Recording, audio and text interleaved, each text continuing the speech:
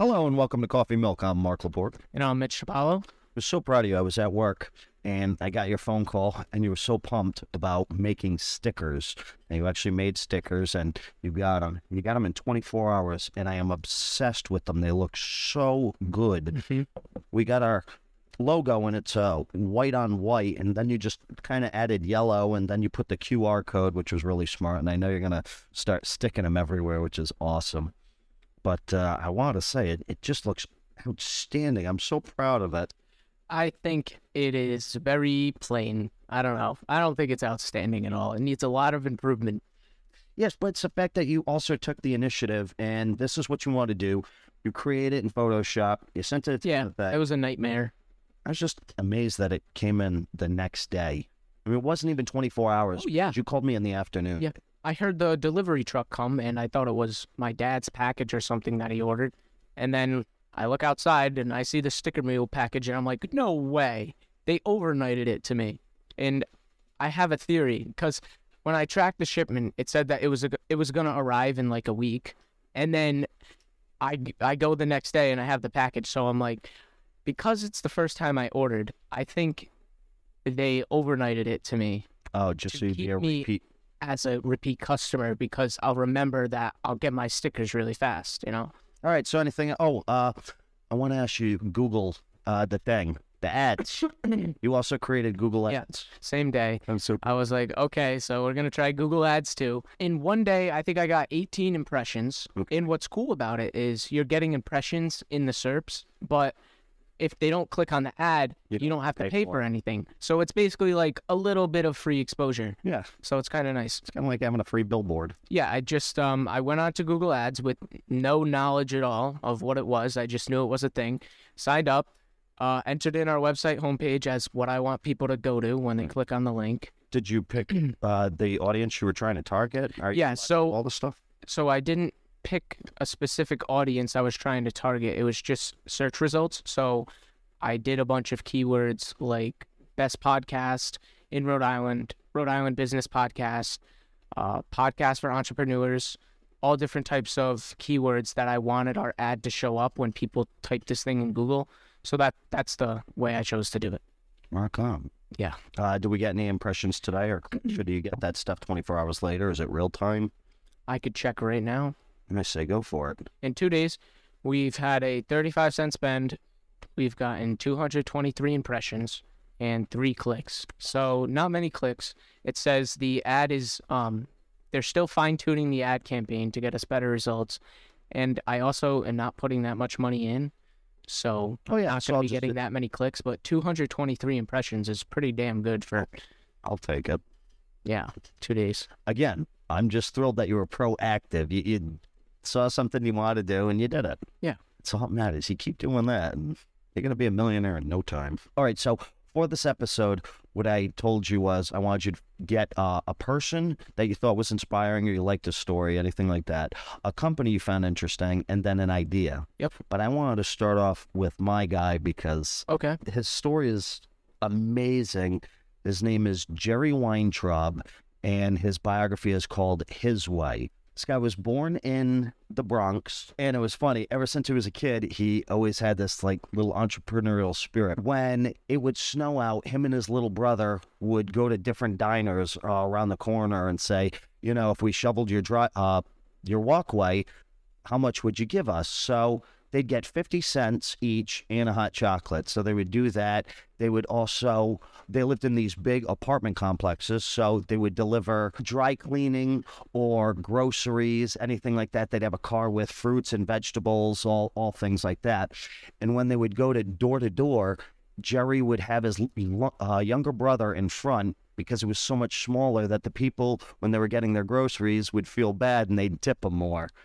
So I thought it was awesome.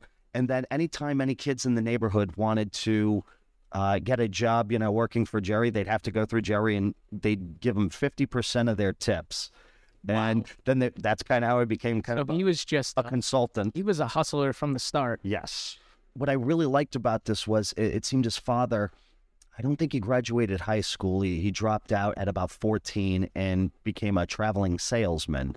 He would go almost door to door, convention to convention. He'd sell jewelry. One time on his trip, he found a really large star sapphire. And at the time, those things weren't, I mean, now they're actually worth something, but back then it was just a worthless stone. But he had cut it and created some mystery behind it, where anytime he would go in and sell jewelry, he'd always have a Brinks truck pull up, and he'd come out of the Brinks truck, and this case that holds the star sapphire would be handcuffed to his arm, and he'd always have these dinner parties where he'd show off the star sapphire, and he would bring a lot of jewelry that he knew he would sell out immediately at these shows.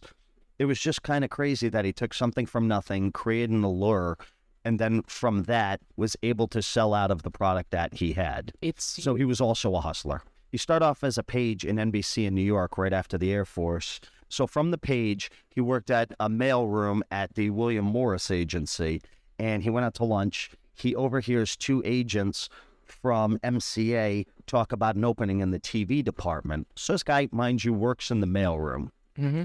He gets on the phone. He calls up. He said, yeah, I wanna talk to whoever's in charge of TV. And they're like, okay, that's Dick Rubin. He's like, yeah, put me through to Dick. And sure enough, Dick Rubin picks up the phone, and he's like, all right, Dick, yeah, this is Jerry Weintraub over at MCA, or William Morris. I'm looking to make a switch over to the TV at MCA. And he's like, oh, fabulous. Why don't you come down on Tuesday, come into my office, and we'll talk. A guy from the mailroom talked his way into the president's office for a position in the TV department that he didn't have any qualifications for. And that's why I say it's a fake it till you make it thing. And this guy is the epitome of that story. So from there, yeah, he gets in charge of the TV department. And I guess he gets promoted to nightclubs, which I didn't realize TV wasn't as popular as maybe nightclubs. Maybe it's the live performers. Maybe they make more, but I didn't realize that. So Jerry's this kind of crazy guy. He meets this woman, Jane Morgan, at a nightclub, very famous singer. And Jane is married. Her husband sings with her.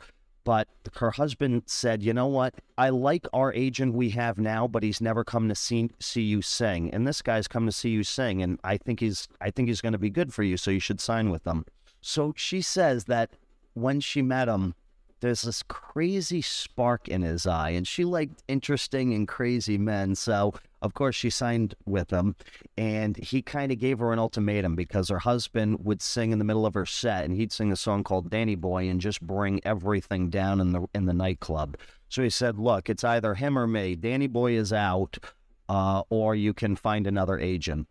So she took him up on that, and then they kind of had a falling out, so she divorced her husband, and then her and Jerry Weintraub got together. They ended up getting married in Vegas. Then this is where his career starts to skyrocket, and it all just sparks from an idea at 3 o'clock in the morning. He gets up and he writes down, Jerry Weintraub presents Elvis. He never met Elvis. He doesn't know Colonel Tom Parker. No idea how this is going to happen, but he wakes up his wife and he tells her, look, I'm going to be Elvis's tour manager. So I ended up somehow getting in touch with Colonel Tom Parker, who was Elvis's manager, or just, I don't know if it's manager or agent. To me, they're all the same, so I really don't know that industry very well, but he was in charge. He said, yeah, it's, hey, Colonel Tom Parker. He's like, yes. It's like, oh, this is Jerry Weintraub. Yes. It's like, look, I want to take Elvis on tour. Colonel Tom Parker's like, I don't know you. I don't know who you are. No. He called him every day. It was his first call when he would wake up. He'd call up Colonel Tom Parker and same spiel. And he's like, I know, you don't want to. And they kind of became good friends. And after 1 year, Colonel Parker calls him up and he said, look, you still want to take Elvis on tour? Get me $1 million and you can take him on tour. Wow. This guy doesn't have, 10 grand to his name. How's he going to get $1 million? So he ends up going to Vegas. He calls up some friends in New York who tell him, call this radio station owner in Washington. He might go for it. So he calls up the guy and they make a deal. If you give me $1 million, I'll give you 50% of my cut from the Elvis tour. Great friggin' deal, because I couldn't even imagine what this guy made from that. So here he is. He goes to this Las Vegas bank. He's wearing snakeskin boots, jeans, and a cowboy hat, and he just doesn't look the type. And he's like, "Yeah, I'm here for a wire transfer of $1 million." And they kind of laughed. And then all of a sudden, here comes the vice president walking out, and he's like, "Oh, Mr. Weintraub, yes, we have the wire transfer for you. What's this for?" And he's like, "Oh, I'm taking Elvis on tour." And the vice president's like, "Do you need an accountant?" He was ready to quit his vice president job to go work for Jerry because... Vice president of the bank. Yes. Wow. And it's just, I don't know if this was the charisma, but he exuded this vibe that people just wanted to be around him. Yeah. So from that, he meets up with Colonel Tom Parker. He gives him the $1 million check. And they get in the office, and Colonel Parker's like, "All right, so where are we touring?" Jerry's like, "I don't know." "All right, well, when are we going to do this?" "I don't know." He just didn't know. And mind you, this came from an idea at 3 o'clock in the morning, and he just persisted, and it came true. But he still figured it out as he went. And that's why I always say, don't get analysis paralysis, just go. Just go with it, whatever your idea. Colonel Parker says, "Okay, well, how about this? Elvis and I will take 50%, you get 50%. Sound fair?" I just can't imagine the amount of money you make from somebody like Elvis, the king. Elvis only had one thing. It was he wanted every seat filled, and he wanted his fans in the front. He didn't want any big wigs in the front. He just wanted good energy. They do the first night. It's electrifying. Every seat sold out, and they suggest, "Why don't you do matinee shows, stuff in the afternoon?" He's like, "Oh, okay." Jerry does this thing in Miami, keeps calling the ticket guy, says, "Oh, how's everything?" The guy's like, "It's great, sold out." Well, day before the tour, Jerry goes there, and he sees racks of tickets on the wall, and he's like, What are those for?" And he's like, "Oh, those are the tickets we didn't sell. 5,000 of them." Wow. Now in 24 hours, Elvis is going live, and you got 5,000 seats. How do you fill them? So he fills the seats. He freaks out, calls the sheriff, and he's like, "Look, I got to do something about these seats." So the sheriff's, "No problem." Gets all the prisoners. They go to the state. No way. Pull out No way. 5,000 seats, put them in the parking lot, and put a tarp over them. So Elvis goes there, and he sees all the seats filled, but he noticed something's off, and he's like, "You know what? I don't want to do the matinee shows. The evening shows, the crowd seems louder and more lively." So they just stick with that, but it's just crazy. Again, you see a problem like that, he's like, "Yeah, call over the prisoners and take out 5,000 seats." So and after probably the first tour, Colonel Tom Parker has 2 suitcases, grabs Jerry, they go into an electrical closet, dumps out 2 suitcases full of cash, and he's like, "Oh, this is everything from the concessions and everything." Jerry's like, "Well, I just own the tour. This is all for you." Colonel's like, "No, if I have a partner, we're 50-50 and everything." So he takes his cane, he slams it on the desk, and he just like separates the money one way or another. He says, "This is your half, this is my half. Are we good?" And after the tour, he said that's when he became a multi-millionaire. He made that much money from the tour that he was a multi-millionaire. Wow. So after the tour, very successful, Frank Sinatra wants to come out of retirement, calls up Jerry Weintraub and says, "Hey, I want you to do for me what you did for Elvis." And Jerry was hesitant. He's like, "I don't know. I heard you don't go to all your bookings." And you're saying this to Frank Sinatra, probably the most connected man to everybody. And you don't want to say something like that to him. Yeah. And so Frank kind of got upset. He's like, "Why would you say something like that?" Jerry's like, "Look, you've lived your life. I'm a kid. I'm just starting out. So if I do something like this and it doesn't work out, well, I'm screwed. Whereas you're Frank Sinatra." And Frank said, "How about if you don't disappoint me, I won't disappoint you." He signed with him, and he blew up his career. But after a while, didn't blow up his career, but he brought him to all different places that Frank Sinatra wouldn't normally go. Phoenix, Arizona. What he noticed was with Elvis, it was easy to sell the $5 and $10 seats. It was harder to sell the $100 seats. Somebody like Frank Sinatra, it's easy to sell $100 seats. It's not easy to sell the $5 and $10 seats. But after a while, stadiums just became full. People got used to Frank Sinatra being there. Yeah, it just took a while. It was like a transfer in the music. You know? After a while, Frank kind of becomes unhappy. It's like, look, we're doing the same thing all the time. I don't want to do this anymore. And then Jerry's like, no, I got it. I got an idea. He had nothing. And he's like, how about we go live around the world? Frank's like, wow, live around the world. He's like, not only that, we're going to do it in a boxing ring, and we're going to make it the main event. So he gets Frank Sinatra's juices all firing and everything. He's like, and we're going to do no rehearsals. Frank's like, no rehearsals? This is perfect. So the time comes. Where do you hear something like that? And we're going to do no rehearsals at all. We're just going to wing it. Completely live. I mean. And they're like, hell yeah, this guy is nuts. If you could, you'd put him in an institution. The day comes, and he's been trying to call Frank Sinatra. He's worried. He doesn't know what songs he's going to sing, anything. So he goes to see Frank at the hotel, and Frank says, okay, nope, we're fine. What are you worried about? And Jerry's like, well, we've got to go to commercial 6 times. What song will you be singing? What's going to happen? Frank's just calm, cool, and collected. I'll be singing a song when we go to commercial, and I'll be singing the same song or a different song after commercial. It's like, just don't worry about it. It was huge. It was a great event. I mean, you still probably see it on YouTube. It was wild. Jerry was freaking out the entire time, but I want to say that kind of also made Jerry's career, and that's where he got his love for producing, because after that, he had a little stint with John Denver. They became great friends, but he was also John Denver's manager. John Denver at the time was working with a group called the Chad Mitchell Trio. So this was before John Denver became John Denver. Signs with Jerry, boom, blows him up. But after a while, he also became unhappy, and his whole group did. They're complaining about the food, the hotels, the places they're booking, things like that. So they want to fire Jerry, and Jerry's like, wait, what's the problem? I'm like, well, the food sucks. So he's writing it down. The food sucks, and the hotel's no good, and the places suck. And he's like, all right, well, give me till 5 o'clock. And he comes back at 5 o'clock. He's like, all right, it's done. Everything's perfect now. We fired Ferguson. Ferguson's gone, and we don't need to worry about everything's going to be better. And John Denver's like, wow, okay. And he tells the group, he's like, look, Jerry fired Ferguson. The food's going to be better. The hotel's going to be better. Everything's going to be great. And Jerry just made up Ferguson. There is no Ferguson.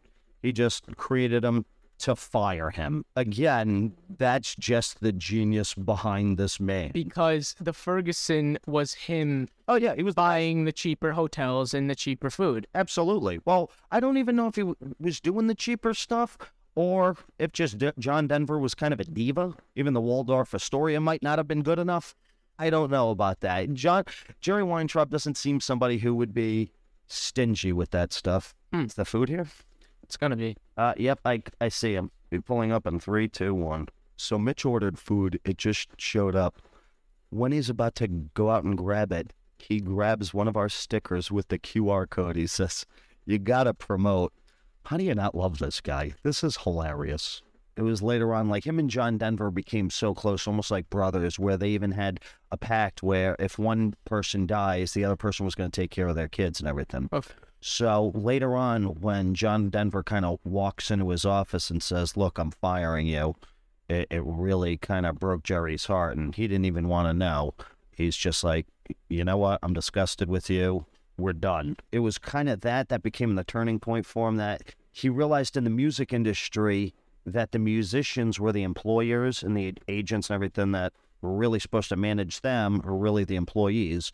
But in movies, completely different. It's the opposite. Producers are in charge, and the talent are the employees. So it was when he met this guy, Bob Altman. It probably took an hour within meeting him that Bob Altman wanted Jerry to sign him as a client.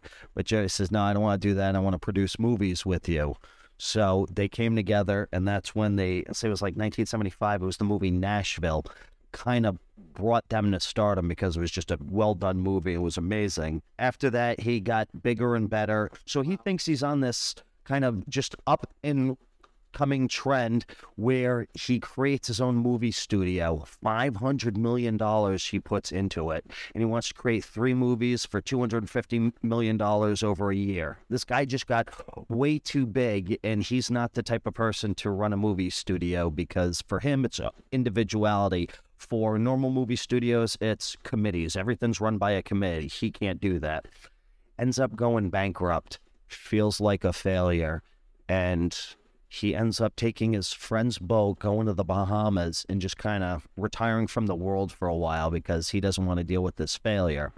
But then ends up coming back. This was maybe early 2000s when they came up with Ocean's 11. It's a great heist movie, but it has Matt Damon, George Clooney, all these people, and these guys ran pranks on each other and everything. But it was from then on that he just kind of like got his foot in the door again. He just felt back, and it was just a good story to see him start from nothing, create something out of nothing, lose it all, and then come back to do great things. So that's what I have for my person. I probably took up about 20 minutes. I'll cut that down.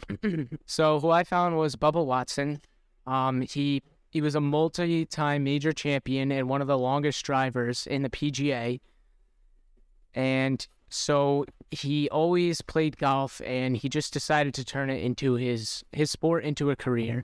All right, so his net worth is estimated to be about $30 million. It is estimated that Watson over time has earned about $45 million in total from the beginning of his golf career in 2002 to the end of his career. And he also has these really cool kind of like deals and little like marketing connections that he does with these crazy vehicle companies. I was watching a video where Mr. Beast reacts to content. You know, he has that YouTube channel. Right. Beast Reacts.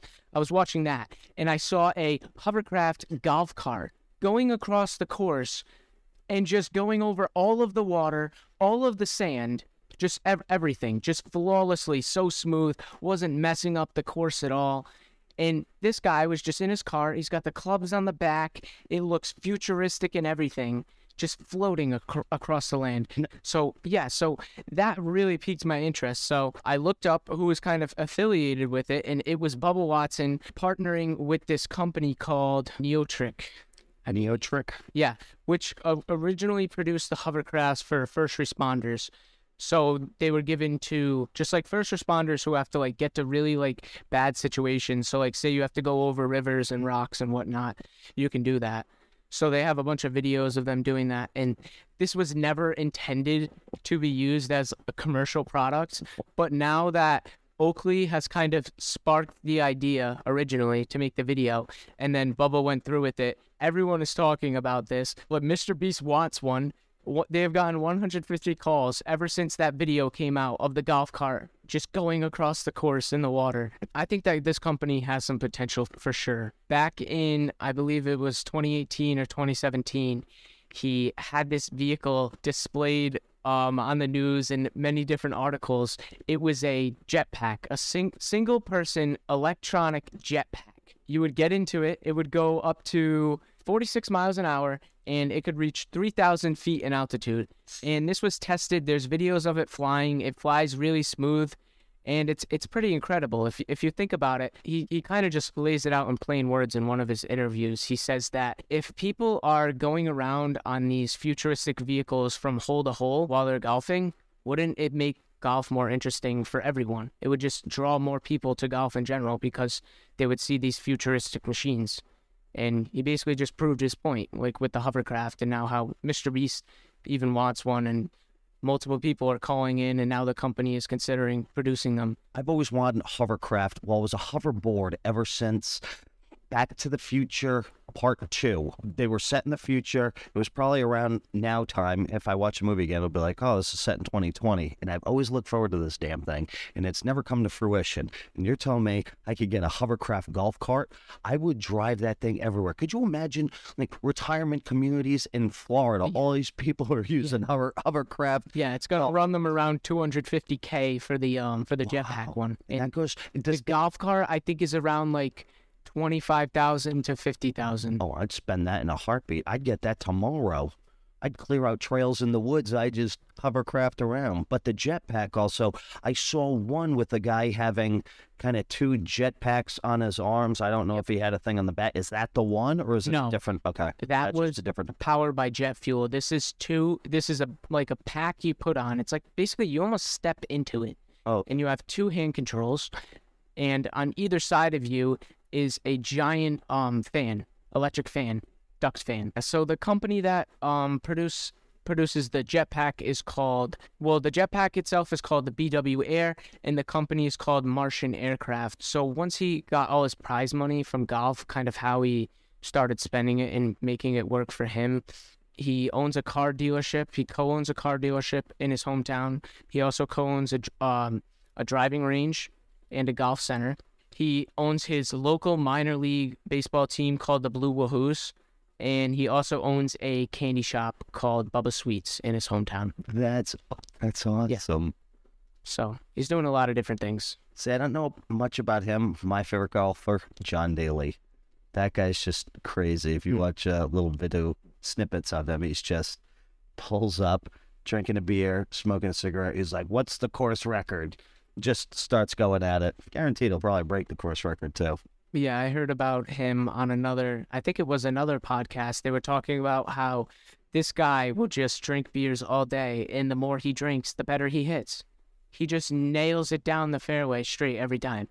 One more interesting person I have that I don't really have any notes on him, but I've kind of been watching him for a while on YouTube, and I just didn't really realize how interesting his business was and just his life was in general. So his name is Whistling Diesel. A lot of people know him. You either hate him or you love him. And he basically grew up on a farm, I guess. And he does all of these videos where he gets these trucks and he just kind of drives around and destroys them. Like, he'll get really rare Toyota Hiluxes from Japan, import it from Japan, and then just destroy it in a video. Wait, is that the guy who did the helicopter crash? Yes. What a nut job. Yep. Nope, not a fan. So what's insane is his business model is buying stuff from a certain community, whether it be the aircraft community, the car community, the squatted truck community, and he'll buy whatever it is, make fun of it, and then just destroy it in his video, and people just go insane. How many views does he get on a video? Oh, millions. And he also has a merch website. Okay. And his whole personality and humor throughout the video is just hilarious. He's like, he has all his team in the background helping him film, and he's doing something, and he's like, "Wait, but how are you gonna afford this? You haven't paid your taxes in 3 years, Cody." But it's just hilarious. So, and anyone from the community who just likes trucks and stuff like that will just love his content. So he basically he is fueled one of those businesses that is just fueled by hate. He'll get an airplane, do terrible things with it, piss off the whole airplane community online, and then just profit from all their views and all of the publicity he gets. Yeah, I like people who take the hate they get and turn it into something good. Yep. I'd say he's turning into something good. I'm looking online, and it's saying his net worth is $3 million, but see, I never that trust doesn't that. add up because that doesn't. He just recently expanded and like built like a whole factory, and then bought a helicopter, and then flew it inside his building, and then flew it into the roof. Yeah, but that's one way to lose $3 million. You keep doing stuff like that. So yeah, but he's not gonna lose it. He hasn't. He just keeps doing it, and he's obviously growing because he's doing it with bigger things now. He's taking big ticket items and just destroying them. It doesn't matter what he did with the money or what he did with the things. There's always going to be somebody who hates on him. Did you hear about Mr. Beast? I want to say it was this past week. He cured blindness for 1,000 people because they were either born with cataracts or they developed cataracts, but they never got the surgery. And apparently the surgery is maybe 10 minutes, wow. 20 minutes. But the greatest part was they could see, which was amazing. Some people they couldn't work because they couldn't see. One kid was maybe 16, 17 years old. He wanted to drive, but he can't drive because everything is blurry. He can make out shapes. Some people had jobs they can't work anymore and they're on disability. And then they'd come out of the surgery 20 minutes later, you take off the cloth on their face, and then there'd be a sign in front of them that said, you won $10,000, or he'd give people $50,000 scholarship for college or a brand new Tesla. It was amazing. But the amount of hate I saw him get on Twitter was insane. They're saying just horrible comments, and these are people who contribute nothing to society. I mean, yeah, I guess I can see where the hate comes from. People think he's using that to get publicity, but the reality of it is he's already had publicity for years, and now that he has publicity, he needs to put his money in good places. And he did the right thing, and people just fail to understand what he's really doing in the long term. I mean, he devoted his life to this business, so why wouldn't he, on one of his, it seems like it's a kind of cycle, he makes a bunch of money from one video and then he dumps it all into another video. So on a few of his cycles, why would he waste all of his money on building a giant Charlie and the Chocolate Factory? Why wouldn't he just make a video on curing blindness? Like, it only makes sense, and it's a good thing to do. People were saying, oh, well, this is clickbaity. He was just doing it for the clicks. It's like, well, yes, because he takes the money that he makes from each video and he pours it into another video. And guess what? He spends $1 million, $2 million per video. And if he doesn't like the video, he doesn't show it. That's kind of crazy. He doesn't have any. I thought he was talking on Joe Rogan. They're like, well, how much are you worth? And he said, I'm probably the poorest person here, because he doesn't take that money and buy crazy things for himself. No, he gives it away. The guy is using capitalism to give it all away, and people are saying his philanthropy is horrible. And it's not clickbait if he actually cured blindness for 1,000 people. I can't think of anything nobler than giving sight to 1,000 people.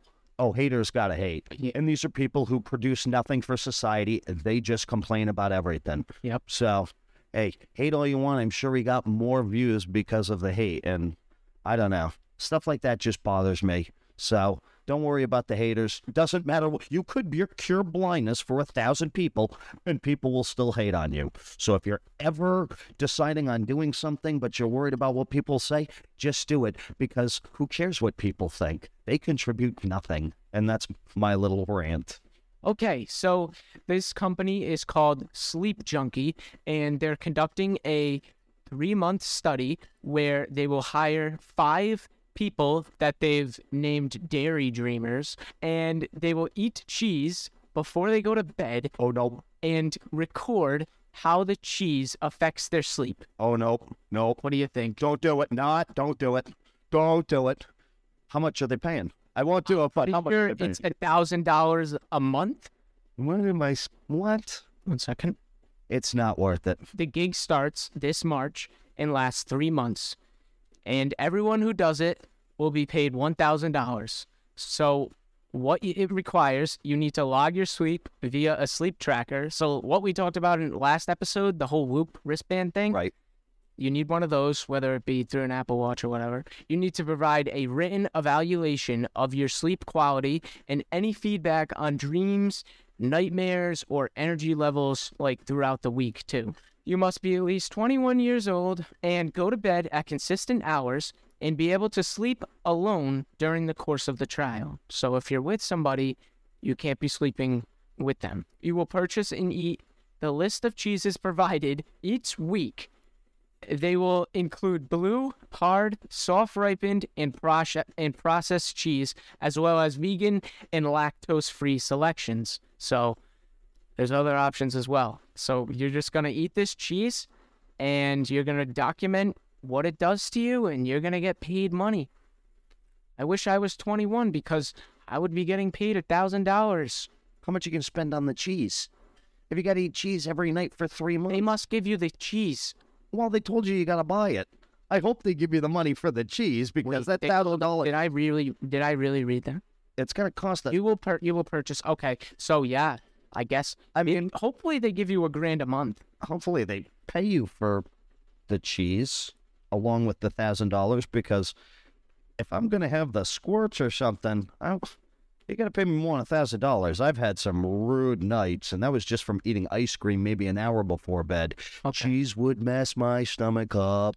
Really? Oh, yeah. I don't do dairy before bed. I don't drink milk before bed. I don't do any of that because I know it's going to be 3 o'clock and I'm going to be like sweating bullets. It's not going to be pretty. I have ice cream before I go to bed sometimes. You got an iron stomach, my friend, because I can't do that. It's like end of the night. You got to have that, it just... No. That would tear me up. It would be clothes off, sweating bullets, hugging the toilet, nasty. Wow. Oh, yeah. Okay. Dairy. All right. So, a study conducted at Mount Sinai reveals that cheese may be addictive. It contains a chemical that triggers the brain's opioid response. I do like cheese. They explained that this is a first step towards identifying specific foods and properties of foods which could trigger an addictive response. So it could change the way they approach obesity treatment, I guess. I don't know how people eating cheese is gonna... Because it finds out what chemical is affecting the brain, giving you like a dopamine fix and whatnot. And then you probably tell people, stay away from those foods. So if you eat the cheese before you go to bed and you can't fall asleep, it's likely that cheese is addictive. Yeah, maybe. I don't know. It's got to be something That's an interesting study, and it's crazy that they found funding for such a study. Yeah, so Dairy Dreamers. Dairy Dreamers. Yep. I think we got the title for the episode. Funding for this stuff. They get funding. Yeah, it's crazy. Who funds these studies? So when I was working at the gas station, I don't know if I've said this in a past episode, but I was out cleaning the pumps one day, and then a truck pulls up to one of the pumps, and there's a giant ad on it, and it really caught my eye. And then I look for a second time, and it's a regular box truck, and the entire thing is LED screens. Oh yeah, you'd never seen those? No. Why not? And it blew my mind. And then just the other day when I was looking at ads, I looked at billboards, and I looked at this company called Blue Line Media, which does Times Square, Connecticut and stuff like that area of billboards. And you can rent out a digital billboard truck. And the pricing difference from a regular billboard truck with a regular just paper on it to the digital one is insane. So at Blue Line Media, the mobile billboard truck, which is just a static print, is $800 to $2,400 per truck per 8-hour period. For 8 hours? Oh, yeah. But the mobile billboard truck starts at $1,200 to $3,600. So it starts at almost a half of the price more for the billboard truck. I don't do public math. I don't do public math either. That's why I don't want to say numbers. I like saying that. I heard that from my first million. Yeah, we don't do public math.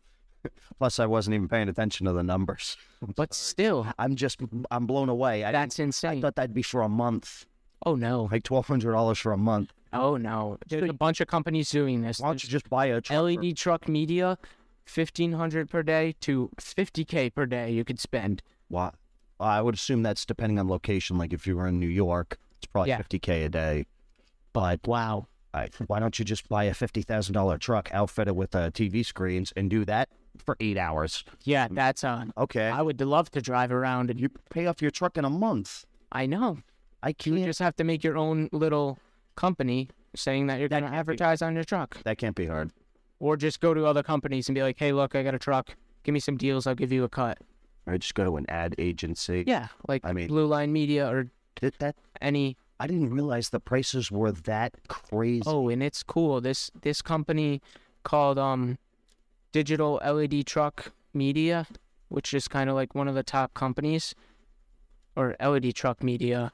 You just go to it and you can. It's kind of like any modern page. You just go, you upload your files. You can look at a live view of the truck and everything, and then just your location, and they also have geolocation tracking of the people around them. Awesome. Driving around in the area, so they know where to drive. So say you're advertising for a specific thing, they will drive that truck to communities that like that specific thing, into even targeted people who like that specific thing. I think advertising is going to be crazy in 2023. I think you're going to walk into a store and there's going to be personalized ads playing over the loudspeaker. Because think about it, it's just a matter of connecting that person's phone in real time with where they are, and some ad buyers creating a little marketplace. Bam, playing music in the store. Customer walks in, they're interested in dog toys. Ads for dogs. We do it online, why don't we do it in person? That's an idea I had too. I like them both. I really like that mobile truck one, though. That seems insanely profitable. It does. And when I saw the guy doing it, I was like, is that your own? I should have asked him more questions, honestly. Well, I'm sure you're going to see it again because now that you brought it up. It's like one of those things when you buy the car you have, then you see it everywhere before you've never seen it. Yes, exactly. Where was this? In Johnston? What is that called? What is that effect called when you have something or learn about something, you just start to see it more? I don't know. I know there's a name for it, but I saw it in Johnston, yeah. That's what I liked about the truck, because people would use that, and instead of putting a display on it, you would get the forward-facing camera in front of the truck so you could see what was in front of the truck while you were behind the truck. So if you wanted to go around it, you could safely and not worry about a car in front of that thing. And that's what I've seen it for, but I've seen ones with ads on the sides, and they were beautiful. And they changed them out, too. It would, like, flip, just like a digital billboard. Oh, yeah, yeah. But you could get a 15-second slot on a billboard in Times Square in New York for $40. But 15 seconds. So I'd have to make sure we go to New York and point at it. And I got another one. I saw this on Netflix from the future of. Okay, so they're coming out with this technology where they basically have these speakers, but they only project sound so far, and they stop. So imagine like a little force field of sound or bubble of sound that you could walk into. That's kind of cool. So different areas of the airport will play different sounds, because if there's a warning area in one area, they could just play that sound to that specific bubble and it'll be so clear to everyone in it. But the minute you leave that zone, there's no more talking. So imagine walking down the street of a really dense city and seeing all of these billboards about eye height, and then when you walk by each one, you hear it's audio ad, but only when you're in front of it. Is this a thing that's going on now, or? It's going to happen. Oh, I would assume you'd need a piece of technology, but I like a wearable or something. No, it's figuring out how to manipulate sound so it only goes so far. That's awesome. I actually really like that. You walk by different TVs or whatnot, and just in that little 3-foot zone around the TV, you hear it, and because it's an ad talking. I think the ad industry completely has to change again. It's going because of AI. It's always gonna. Because of AI. Okay. It's just going to mess up everything. For sure. Like whole foundations. Google search is going to go away. And I don't know if I said this before, but it's really scary about the whole AI thing, and a lot of people were against it. And even Elon Musk was warning against AI a while ago. And he basically said in one of his meetings that if all of your competitors are working on AI products and all of your shareholders of your company also want you to work on AI products so your company doesn't fall behind, you're going to have to work on AI products. And that's basically what Elon Musk said. He said he doesn't really support it. He thinks it's a threat to kind of not really our lives, but our society in general and just how it operates today.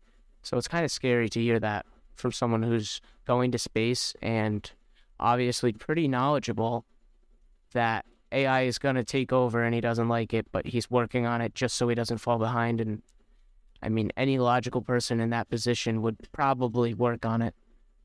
It's the space race of the 21st century. Yeah, when you said that to me, I was like, it kind of makes sense. Because what they're going to essentially create is what's going to essentially destroy them all. But they have to create it because, well, if we don't create it, somebody else is going to create it. And that's the crazy mentality we have. Yeah, it's cool. It's like the space race. It's like insane. We just got it. Everyone is pushing for it. What really scares me about the whole automation thing about society, I mean, if you really think about it, if it's going to end up somewhere, things are going to start getting automated. This is going to be WALL-E. And you've seen WALL-E. Yeah, I know. I knew you have. And robots don't stop. That's the thing. And that, when investors see that robots don't stop, they don't call their eyes light up. They want every company to use robots. 100%. They want every company to, because they'll just make more money, and then their investments will be certain because they know how it's going to run. That's why you're seeing today at McDonald's, you got the self-kiosks to order, so you don't need to talk to a cashier, insert your money. You got the self-checkouts at Walmart. Everything's going automated. That's why you got to learn to work with machines or learn to work with a programming. It's so scary because these companies, they're just seeing it happen firsthand, that less and less people are working and wanting to work. That's why people also have to... You just put the two pieces of the puzzle together and it answered the question. Question answers itself. So my 2 productivity hacks that I discovered this week were changing my computer monitor whenever I work to black and white screen. So there's this little mode that you can flip to, at least on my monitor, and probably a lot of laptops, where you just change your screen to black and white. And you don't really realize how much the colors on a screen affect you until you turn them off. So like just the other day, I was working and then the screen was hurting my eyes. So I turned it to black and white just to help it with my eyes. And then I realized that like I could just look at things better and understand things better. Like my attention wasn't getting torn all around the screen. It just kind of like, I had this little like epiphany about it. And just the other day, I was on Twitter, and this guy who is just posting a bunch of different stuff mentioned how you should change your screen to black and white. And I was like, oh my gosh, thought confirmed. That's amazing. I never even thought about that. Plus, I didn't actually...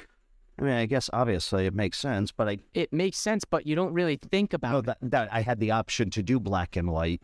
I didn't know I actually had that option, but once you said it, yeah, advertisements aren't crazy. Your focus is more drawn into what you're actually focused on and not everything around you. Yeah, but you don't really realize how much color would affect your attention. Yeah. Attention span. It's incredible. That's awesome. I mean, if you just dumb it down to like human... Attention spans. Attention span and like the biology of us, you realize that like we are drawn to colors, and less colors will just... That's actually an awesome productivity hack. Next time I got to focus on something, I'm going to do that. What a great idea. This productivity hack I originally discovered from the Blogging Millionaire, where he says you should, if you have trouble focusing or getting work done throughout the day, give yourself one specific task to get done and set a timer for however long, like 5 minutes, 15 minutes, and only work at that task at hand, and work until the timer goes off, and almost kind of treat it as a race and try and finish before the timer goes off. And if you do this repeatedly, it'll supposedly just help you get into a better mindset for working and focusing. So just the other day, I was trying to create a WordPress form to get people's email on our website so they can get a notification about each episode when it comes out. And when I was creating the form, in the bottom right corner was a timer created by WordPress Forms. And it was a little WordPress Forms bear and then a timer under it counting down from 3 minutes. And it was like, it had all the steps laid out, and it was like complete in 3 minutes. And I was like, oh man, sweet. It was cool. See, I think you really need to gamify more things in life. Yes, it's all about that. But that's the problem my boss has. He's a creative genius, but that guy, it's hard for him to focus on something. And then he gets so overwhelmed by everything he's got to do. And I just say, pick the easiest one and start with that. Too. Yeah. Just, you got to pick one. Whatever you can handle, whatever you think you could get it done, and just set the timer and do it. Now, last thing I wanted to go before we end this episode was, did you hear Costco in L.A., Baldwin Heights? They're going to create 800 apartment units above a Costco. And the amazing thing is, I'm told that they'll give you a free membership with the apartment, and it's unlimited free samples. I would never leave my apartment. The only reason I leave is to go get food. But no, they even say they're going to have delivery/room service. So, yes, I want a chicken pot pie, a frozen pizza, a 6-pack of this, and some batteries, please. Just because I could. I would never leave the house. I'd be down in there. Also, I'm bored. Can you get me something to assemble, like a new shelf or a table? Yeah, we got any puzzles down there? Any new board games? Yeah, pretty soon we're going to have apartments on top of IKEA, and you can just buy whatever you want from the store for free and put it in your apartment. You're just screwed. There's no exits. It's just a maze.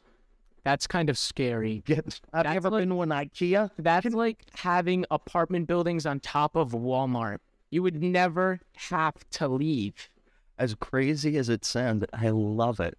I would never. No, that's scary. Because I really like my yard and everything, but that is scary. I mean, I would definitely stay in one though in the future if there was a hotel above Costco or BJ's or Sam's Wholesale Club. I would lose my mind. I think they should do that. I think hotels and apartment complexes should partner with a big chain retailer. Like you're above an Amazon warehouse.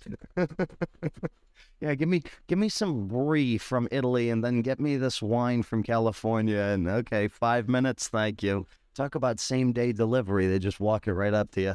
Way too far-fetched. Way too far-fetched. But stores and everything in hotels are always close to each other. Everyone wants everything close. So why wouldn't you just put a hotel on top of Walmart? It sounds crazy, but you'd have to have a separate entrance or something. No, because you wouldn't want to go through a Walmart to go into. What is Costco thinking? Now, in LA, it's probably needed. You probably need the housing. I would assume it's rather cramped there. It's just blowing my mind. I think it's genius. It is genius. It's everything you need below you. I want to be above a Taco Bell. I love Taco Bell. Oh gosh, we're gonna have apartments above McDonald's soon. You never know. It could go that way. I don't know. I just thought that was wild. I was really more intrigued by the unlimited free samples. I'd be down in my bathroom, big flip-flops or whatever, just saying, hey, Dan, okay, I'll take 12 fried sausages, please, and some cheese. And so you never buy food. You just go down for the free samples. Genius. That's breaking my brain. It's genius. I love it. Sign me up for a vacation rental. That's what you do. The people who do the timeshares have you get a timeshare above a Costco. I know it sounds crazy now, but wait till you try the room service. That's it for this episode of Coffee Milk. I'm Mark Laporte. And I'm Mitch Taballo. Stay cool. No, stay warm. Have a good night. See you next week.